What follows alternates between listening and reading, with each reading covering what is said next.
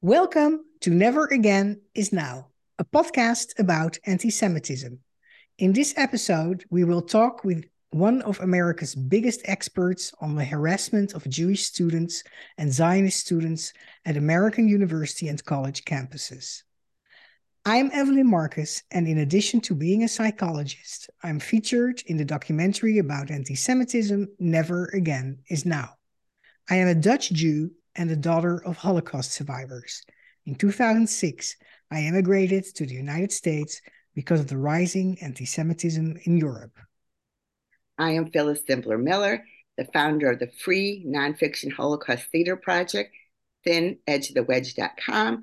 I grew up in Elgin, Illinois, a town where the small Jewish community was not one with Holocaust survivors, but was one that parents and grandparents who had escaped the Tsar and other pogroms in Eastern Europe. And yet, in September 1970, only 25 years after the end of World War II and the Holocaust, my U.S. Army officer husband and I were stationed in Munich, Germany, and this changed our lives as Jews forever.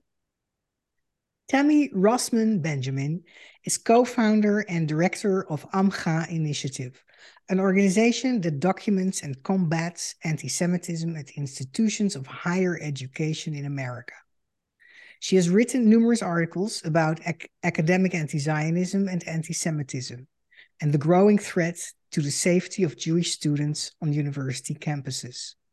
She was a faculty member in Hebrew and Jewish Studies at the University of California, Santa Cruz from 1996 to 2016. Tammi, we're thrilled to have you on our show. Welcome. Hi, it's really a pleasure to be with you, Phyllis, Evelyn. I'm very, very happy to be here today. Tammi, how does it affect you personally and, let's say, for instance, emotionally, to fight this battle against anti-Semitism on campuses every day? Well, I got to admit that it it does get difficult. We review every day. We have a big database of anti-Semitic incidents on college campuses. I think we have the only publicly accessible database of such things, and we try to keep track of whatever we can get our hands on. And I look at every incident before it goes into our database and onto our website. And I got to tell you, it gets upsetting sometimes, especially times like now when there's a huge uptick in anti-Jewish, anti-Israel, anti-Zionist sentiment on college campuses. We're sort of in the midst of Israel Apartheid Week. It sort of rolls out on different campuses throughout the country at this time of year, and we've seen a nonstop torrent of anti-Israel and anti-Semitic incidents. And reading those incidents, reading about them, getting them ready to post onto our website, I have to admit, gets emotionally draining for sure. But I also want to say that it's really deeply meaningful.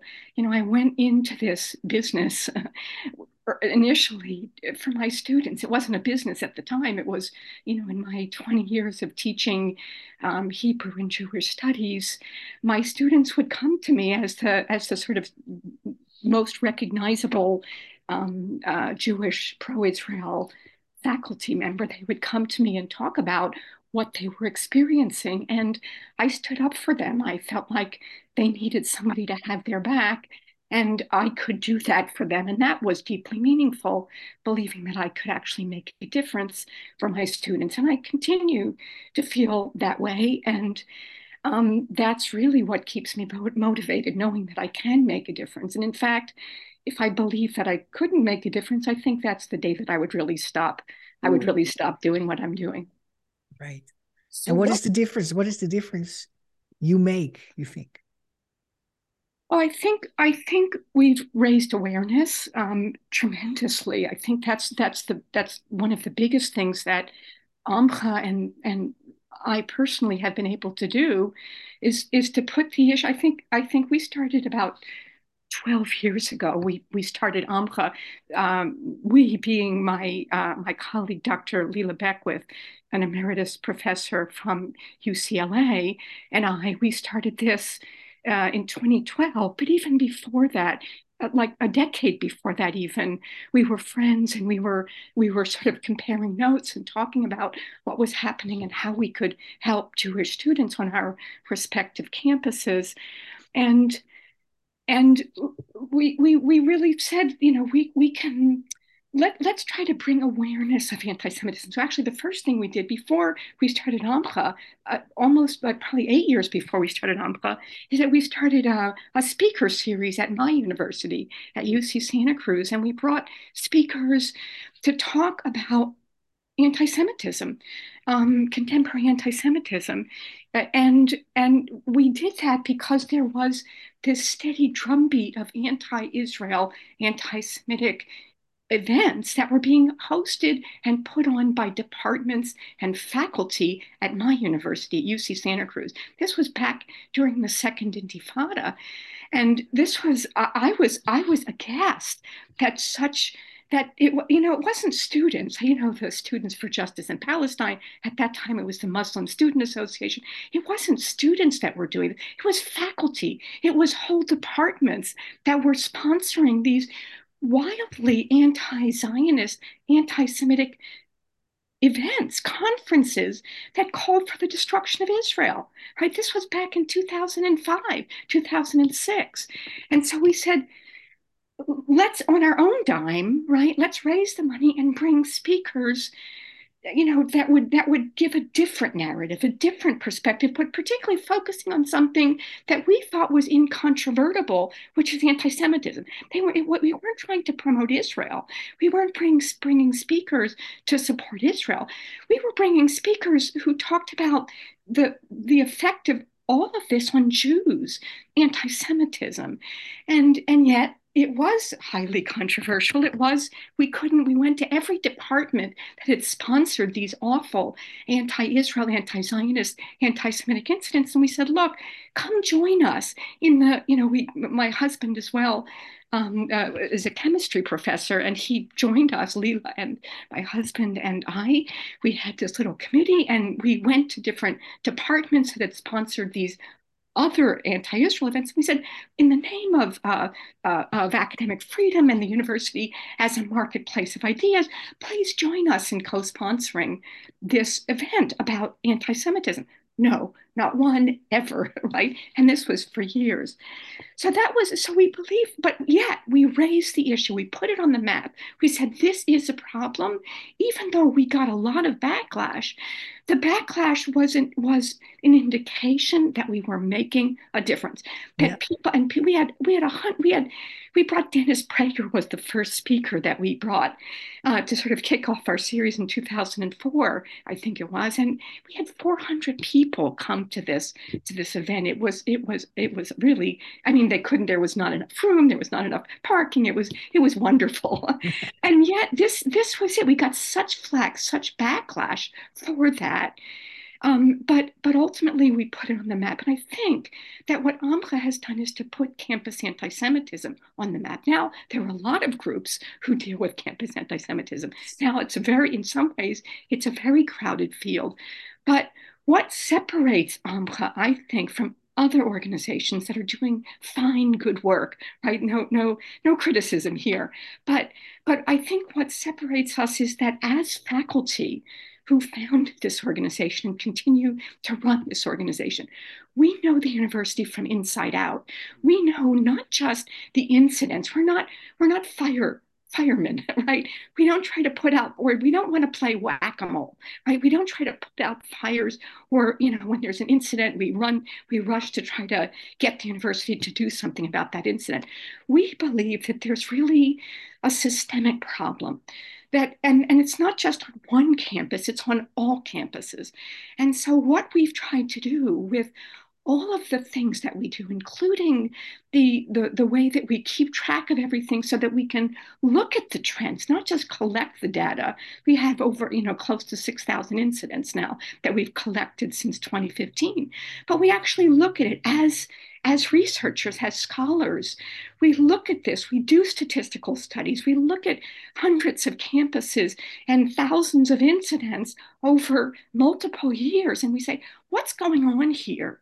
It's not just an incident here, an incident there. How do we stop this? Because ultimately, I think if you take that approach, you actually don't solve the problem, and in some ways you can make the problem worse because you don't recognize. You say, okay, we've taken care of that problem, we're done. But you're not done, because that was just a symptom of a much larger problem. And so what I think that is our abiding strength is that we look at this as sort of academics, and we say, what's going on here systemically? What are the trends teaching us about what's really happening? And to that extent, I think that we are one, if not the only group, that actually looks at anti-Semitism in that way. And I think we still, and as I hope I'll be able to share, I think we still have a lot of things to share and to make a difference, to actually not just raise awareness, but actually to do something and to make suggestions to universities, to the public, to legislators, to education officials in Washington, that will actually make a difference in terms of campus anti-Semitism. Before we go to the topic of what the students endure on campus, could you briefly share with us what your analysis of all these incidents, your scholarly look at and analysis of all these incidents that you have taken note of and listed? What is the path? What is the analysis? What is the conclusion from that analysis? What is the systemic phenomenon? That's really a 2 or 3 hour lecture. Okay. but the highlights. But ultimately there are. I think here's the basic issue with respect to the systems, right? Because we have students, right? We have faculty. In fact, I joined into this fight because of what faculty were doing on my campus. So I actually come to this issue through the lens of a faculty member who could see what I think of as the corruption of academia, the politicization of academia that allowed anti-Zionism to take the place of scholarship. And once that happens on a campus, once faculty are using their classrooms as podiums to spew hatred of the Jewish state and hatred of those who support the Jewish state, of course, students, it doesn't come from the students, it comes from the faculty. But it doesn't come really from the faculty, it comes from outside sources, right? So again, it's to actually look at what's happening, who is responsible for what. And these are interlocking systems, but they are ultimately, there is an order to them. There is a hierarchy of them. Like the students are what I think of as the boots on the ground, right? They are just the final actors. We get all exercised about the students. The students for justice in Palestine. We got to get them off the camp. But ultimately that's just the final end result of this whole downward motion that starts.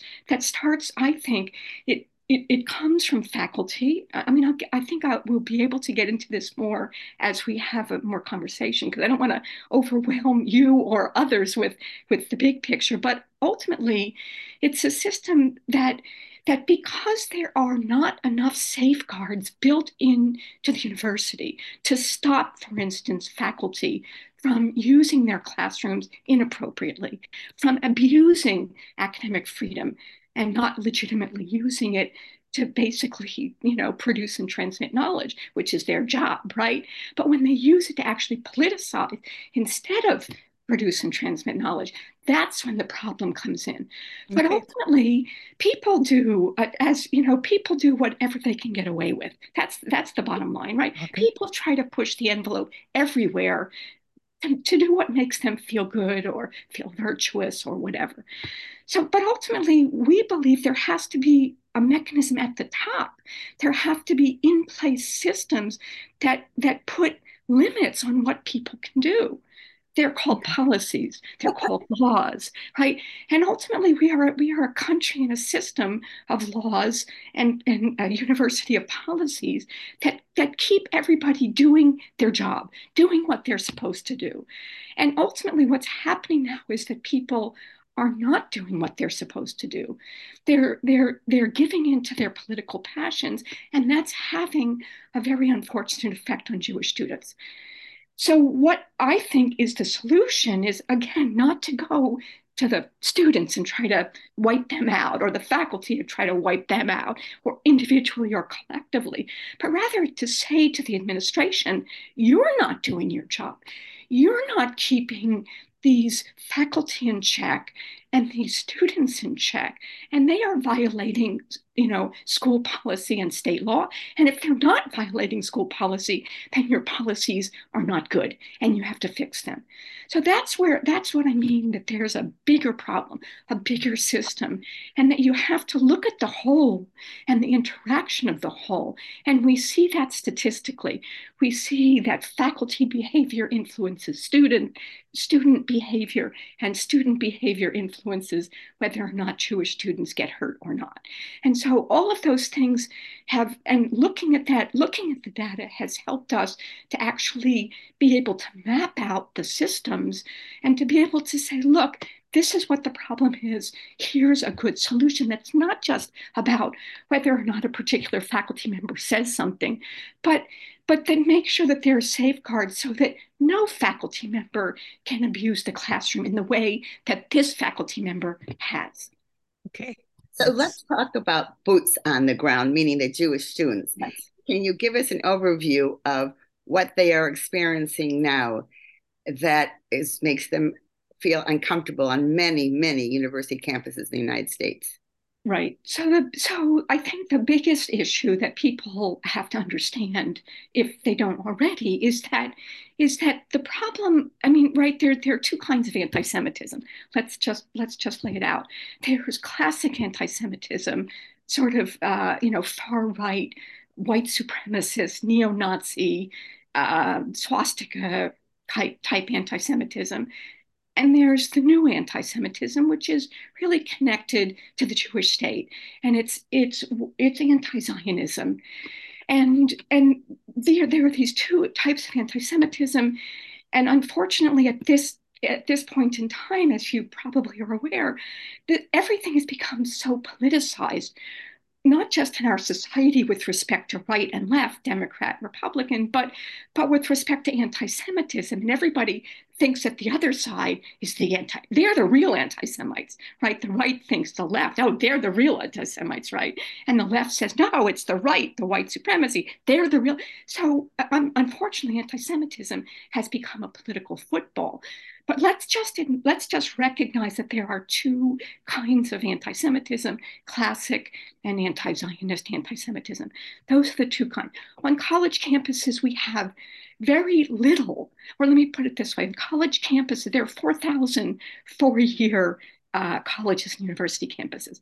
We're not talking about 4,000 of them. We're talking about 150 of them where Jewish students tend to go, right? With the ones that are popular with Jewish students, not the ones that have 2 or 3 Jews, the ones that have 20%, 10% Jewish student population or more, right? On those 150 campuses, the overwhelming majority of anti-Semitic incidents somehow involve Israel, right?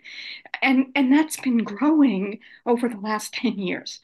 So that the predominant form of anti-Semitism that we're seeing on college campuses is really animus directed towards the Jewish state that comes to be translated into acts of harassment of Jewish students.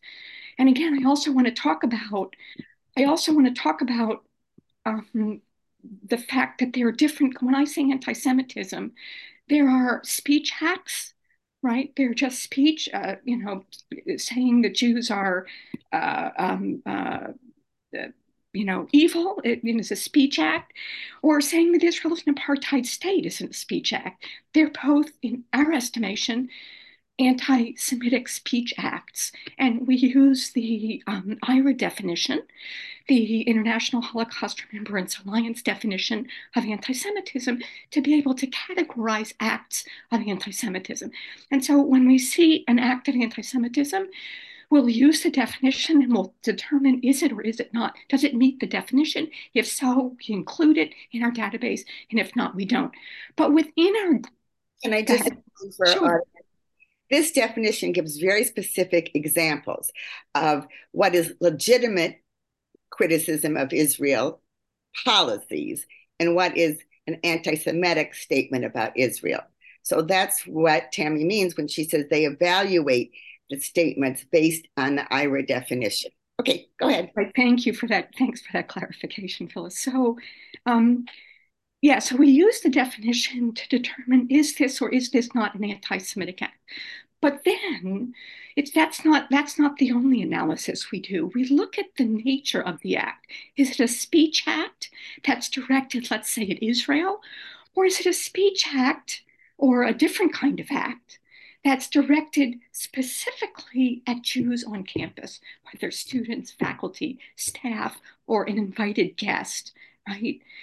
And if it's a speech act that's just, Israel is an apartheid state, right? That's an anti-Semitic speech act that we call anti-Semitic expression.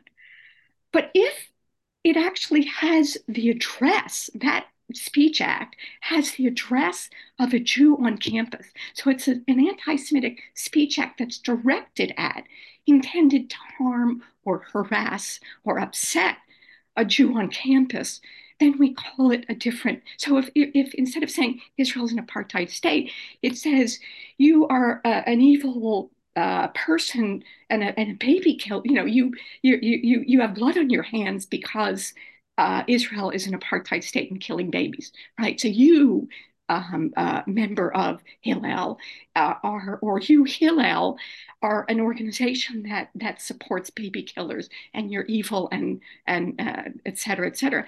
So that's that speech act, that second speech act that's targeted, has an address. We call that targeting. And we say there's a real difference between those two acts. So one of them we're keeping track of, right? It ultimately is free speech. It ultimately is not an act of harassment. It isn't meant to hurt somebody. It's meant to express an opinion, right? You might not like that opinion, but it's an opinion, and our country, our Constitution, our First Amendment gives us the right to make such a statement, even if many people don't like it and think it's anti-Semitic. But we argue you don't have the right to use your speech acts to hurt Jews. And once that happens, then we say there's a problem. So we make a distinction just so it's clear. And when we do studies, we ultimately look, and when we talk about the impact of something on Jewish students, when we talk about anti-Semitism, we often will only use in our studies the targeting incidents, right? Because we want to know, is a certain, like, let's say we look at whether does BDS, does the boycott, divestment, sanctions movement activity, for instance, supporting BDS on apartheid walls, or supporting BDS, calling for BDS resolutions in student government, etc. We've done several studies looking at the relationship between those kinds of actions in support of BDS, which are free speech, whether they incite or are at least statistically correlated with acts that actually target Jewish students for harm. And yes, there is a very strong correlation between those things. So ultimately being able to look at the relationship between speech acts and that are just out there, and speech acts that, or other acts that actually are vandalism and things like that target Jews or Jewish organizations, that's really quite clear. So what are we seeing now? We are seeing, as I said, a torrent of anti-Israel, anti-Zionist activity on college campuses across the country. And not only because this is apartheid Israel week, and again it sort of rolls out across the country, but also because of where we are with respect to Israel in the world right now. That and I would say, since we put this sort of a date, this sort of watershed moment of the Israel-Hamas war in May, June of 2021, as this sort of watershed moment, that after which this anti-normalization, this effort, which is what the boycott, divestment, sanctions movement, the BDS movement, has at its core, is to make Israel a pariah state in the world that is so evil that it's worthy of destruction. And that's the end goal of the BDS movement. Everybody knows that, right?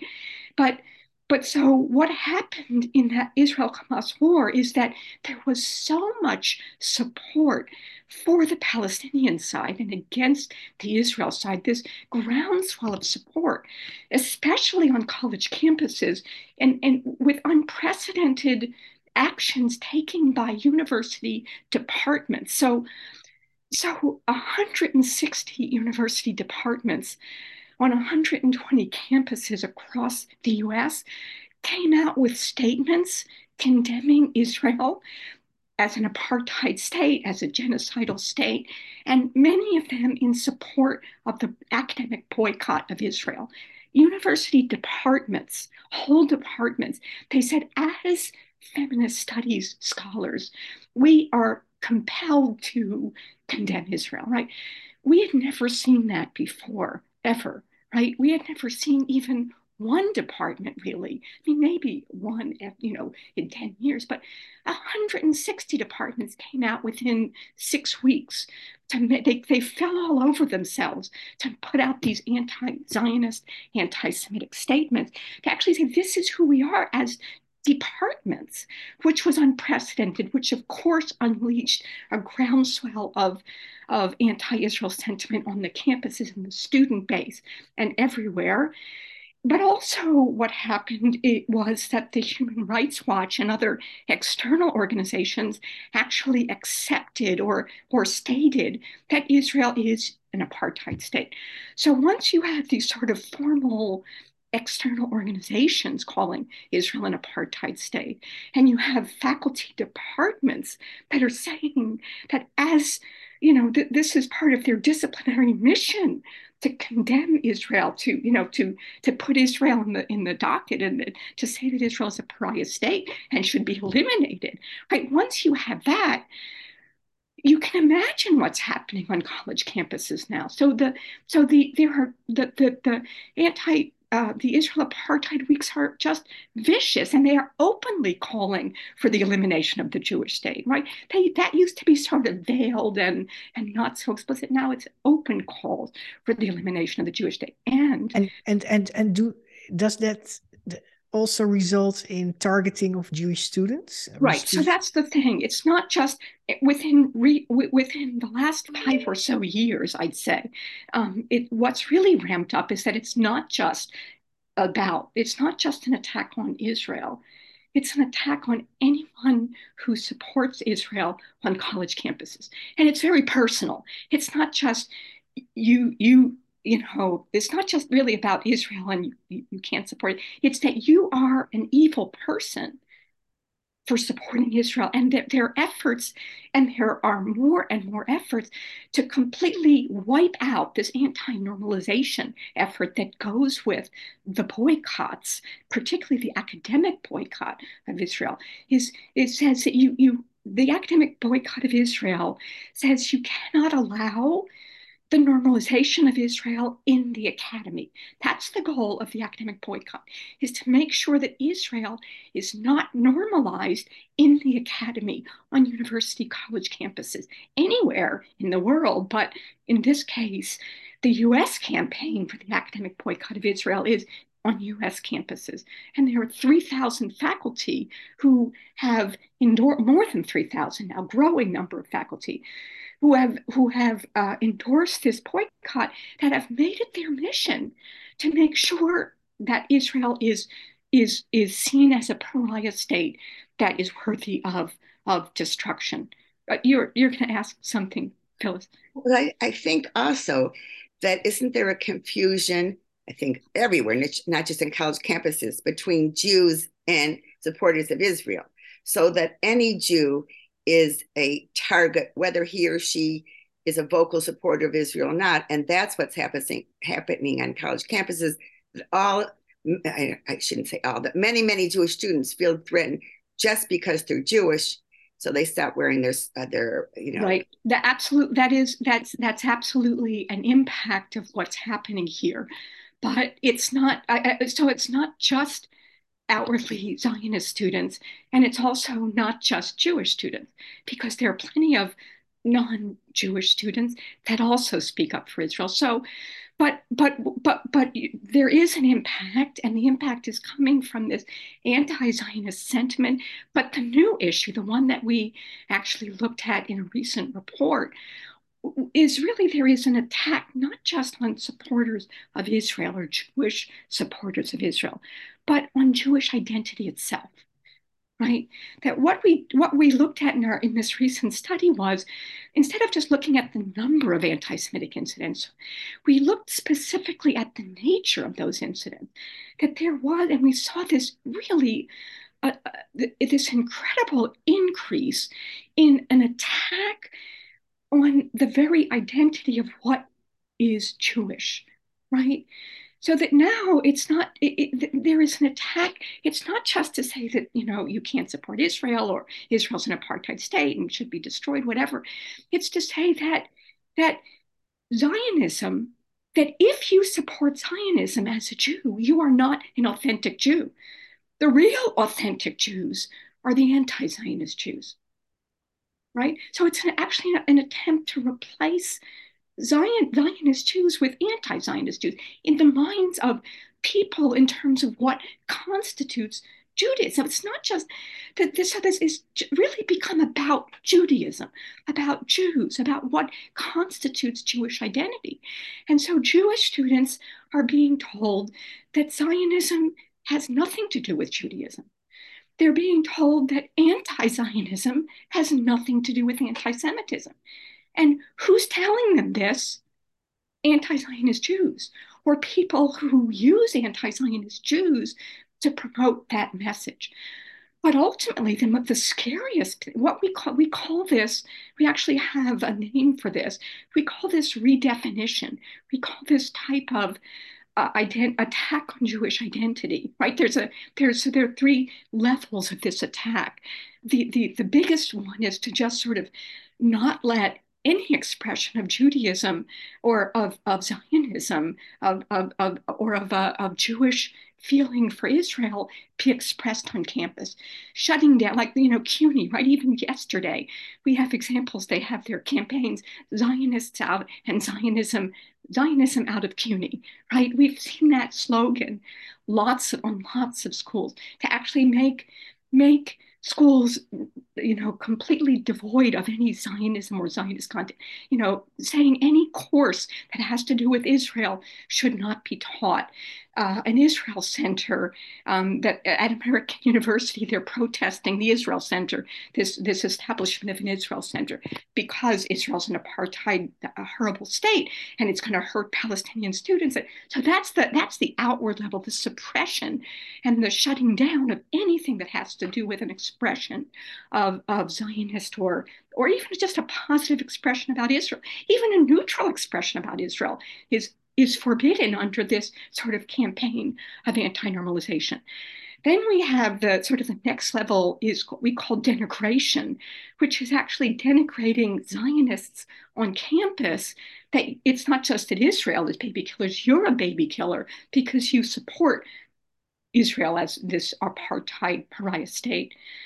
But then there is this third level, which is more nuanced, but I think it's the most frightening level of all, I think, for Jews ultimately, because what we call it redefinition, and it's taking these basic concepts of how Jews understand themselves, and they're turning them on their head in this sort of Orwellian fashion and saying, no, Judaism has nothing to do with Zionism. And if you think so, you're just saying so because you're an evil person who supports the evil apartheid state.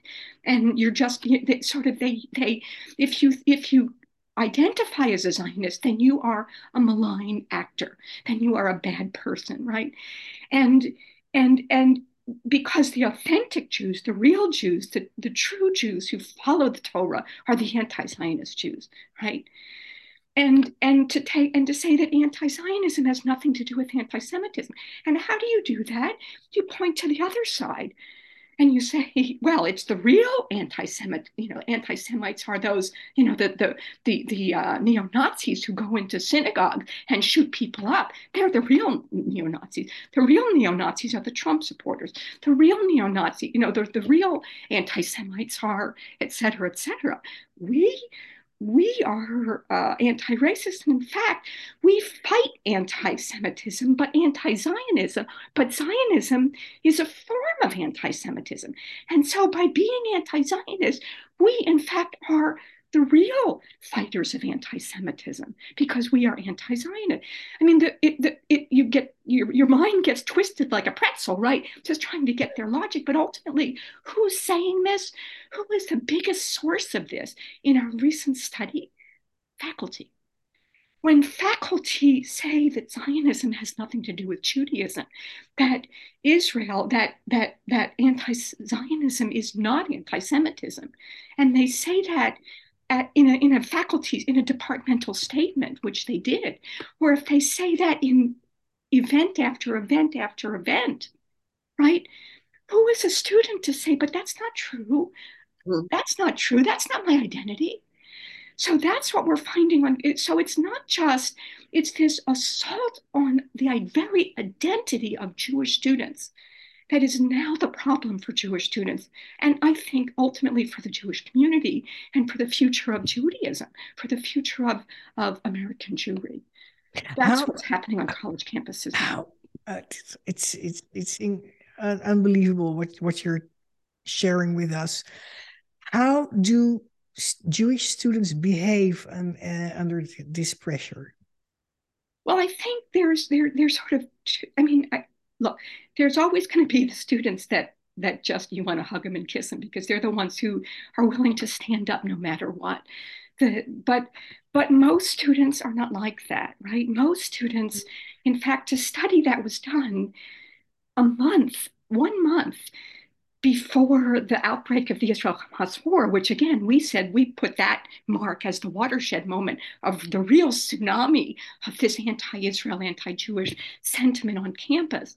A month before that, Jewishly identified students, I think mostly API, the students that were associated with the Jewish fraternity, so they had already identified themselves Jewishly on campus, said that 50% said that there are times that they hide their Jewish identity on campus.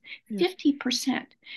And now, if you think about what's after everything that I just explained to you has happened in the last 2 years, there's many Jewishly identified, formerly students who come onto campus with a strong Jewish identity feel uncomfortable to express it and would rather just, because look, why are students on university campuses? Not to stand up for Israel. That's not their primary goal.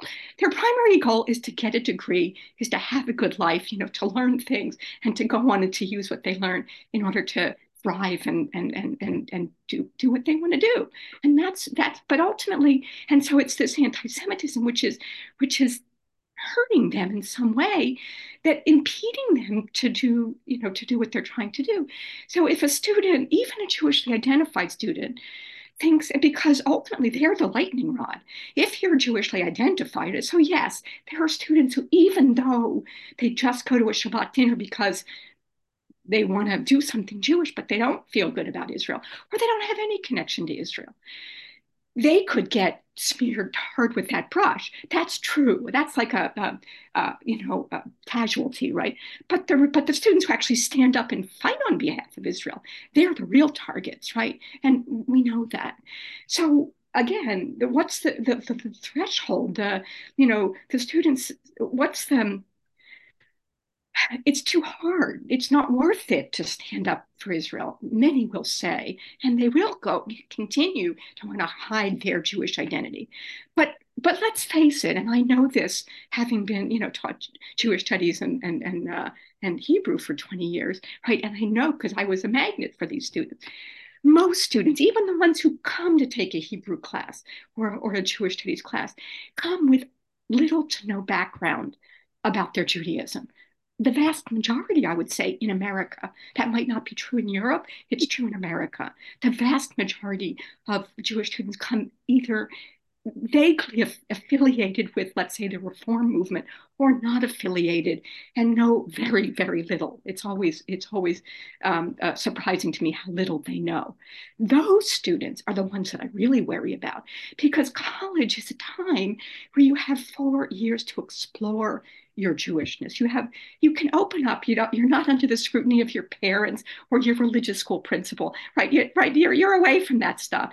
You do what you want to do, and you can actually open up from your own free will and from your own desire to actually learn about your heritage. It's beautiful. And I saw that for 20 years with students who would dip their toe into their Jewish identity, take a Hebrew class, and then go on to become really religious, right? Just from taking they started with my Hebrew class. It was very gratifying.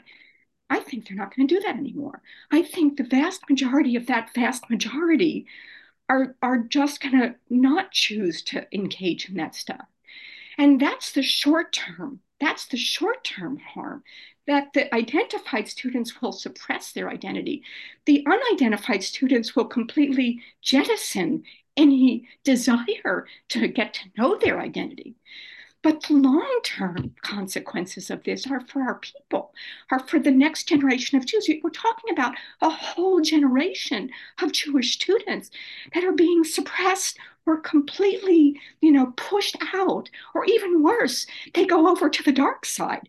They begin themselves to sort of, what's that syndrome, the Stockholm syndrome, to identify with the people who are oppressing them. And they become the poster children, the Jewish voice for peace. And they run interference for the Students for Justice in Palestine. They say, as a Jew, we can tell you, as a Jew, they don't put in that knows nothing about their Judaism, right? And doesn't care about their people. They don't never put that in, but they say, as a Jew, we can tell you that anti-Zionism is virtuous and we are the authentic Jews. And it has nothing to do with anti-Semitism. If I just imagine that faculty and students organization would speak like they do about Jewish identity, if they would speak in the same tone about being gay, about being Black and African history, or Native American and the history, if they would talk in the same way, that would be unimaginable. That's right. And I think but it's the big picture towards Jews and Jews only, and not even spontaneous. It's students for justice in Palestine. It's started by Hamas members. Right. The BDS movement is run by Palestinian authorities in the Middle East. It's not even spontaneous. It's war against Israel and war against Jews. Right. On American campuses. Right. So you're bringing up an incredibly important point, Evelyn, which is that no other campus identity group, none, absolutely none, is routinely subject to the kinds of well-orchestrated campaigns of identity assault that Zionist and pro-Israel students have had to endure for really the last several years on college campuses across the country, that have included these boycotts, these shutdowns, the excluding all Zionist and pro-Israel expression for campus, the defamatory portrayals of Zionists, and this attempt to really redefine what it means to be a Jew, right? That nobody is going to redefine what it means to be a Black, except perhaps Blacks, right? Except perhaps, or same thing with the LGBTQ plus community, except perhaps members of that community who might decide of themselves. Nobody has had this thrust upon them in this way like Jewish students. And these campaigns, as you point out, are not just like, let's think about SJP. SJP, it's not just, yes, there are chapters on over 200 campuses, but SJP has a national SJP, and that national SJP is connected to the international boycott campaign. Students for Justice in Palestine, you mean? Yeah. Right, Students for Justice in Palestine, right? What did I say? Yeah, you said the initials, but it's fine. What I need to say is this has been a fascinating conversation, but we are coming to the end. So we're going to have to look for last statements. But I will say, I just want to say that's why this is classic anti-Semitism. I understand your two definitions, but the fact that this is the only anti or movement of against a specific target across the country goes back to the fact that Jews are a scapegoat. They're a handy, convenient mechanism, as we saw in the Holocaust, but for thousands of years before, of attacking the other, in many cases safely under free speech, and why all of us have to speak up, which is why Evelyn and I have this program, and why we're so happy you came on it, Tammi, to encourage our listeners to speak up. Evelyn, do you have a last question before? Yes, okay. Because we interrupted Tammi in the midst of an explanation. So we were talking about the connections of leadership between certain organizations that act on campuses. So there are Students for Justice in Palestine. And you said it's connected to the National Students for Justice in Palestine in America, which is connected to organizations, the Palestinian National campaign that has Hamas, that's right dead center in the middle of it, right. and organizations that are trying to affect the elimination of the Jewish state. Right. So nothing happens independently. They are completely in lockstep. We see these campaigns across the country, the same campaigns attacking the Jewish birthright program, the same campaigns attacking courses, Zionists out of CUNY, University of Illinois, blah, blah, blah, right? The same campaigns. This is all organized. The same thing with faculty. The faculty are part of the US campaign for the academic boycott of Israel, which is part of the international campaign. So this has created what is the tsunami that is orchestrated. It's not just the students and faculty on an individual campus. It is this national campaign. International campaign, right. Part of a war in the Middle East. And you also mentioned the MSA, the Muslim Students Association, right. Which is one of the first front organizations of the Muslim Brotherhood in America since the 1960s. Hamas is part of the Muslim Brotherhood. And the Muslim Brotherhood is vehemently against the existence of a Jewish state. So this is not just spontaneous individual anti-Semitism by individuals. This is, how do you say, it's organized. Right. So do you absolutely organize at the very top and funded at the very top? But still, those of us at the grassroots level need to do our part to help, even though we're not working at that level. So Tammi, do you have any last words? And then we're going to thank you so much for being on our show. I just want to put out there, I just want to sort of circle back to what I talked about at the very beginning. And I'm glad you allowed me the time to speak about it at the beginning, which was these interlocking and then sort of hierarchical structures of sort of culpability for the problem. That ultimately the problem is obvious now. I think I as I explained it, everybody can see it right now. What's happening to Jewish students is just, it's awful and it's unimaginable. It was unimaginable, the state that it's gotten to right now. We continue to believe that the way to address this is structurally making sure that universities have policies in place that will support Jews, but more importantly, given that what we're seeing is this onslaught on Jewish identity, that any policy or law that has to do with identity or that will not address clear harassment, except if you're the right identity group, I think we're going to have trouble getting the protection that we need for Jewish students. That ultimately, we need to rethink how we think about anti-Semitism and how we think about addressing anti-Semitism. And what I want to leave your listeners with is that we believe that the best way to do that is to force universities to protect every student. That ultimately, if every student got the protection that they deserve from behavior that no student should have to endure, no student should have to endure what Jewish students are enduring, right? And that shouldn't be because Jews have a 3,000, 4,000 year history of oppression. No, it should be because the behavior itself is so heinous that if it were directed against another group that you call a protected minority, you would address it in a nanosecond. So if it's directed at a Jew, or if it's directed at a Republican, or if it's directed at a Christian fundamentalist, right? Even though you don't like their ideas and what they're saying, they too have a right. They too are paying tuition. They too are being supported by taxpayer dollar. Why should they have any less right to being protected from harassment?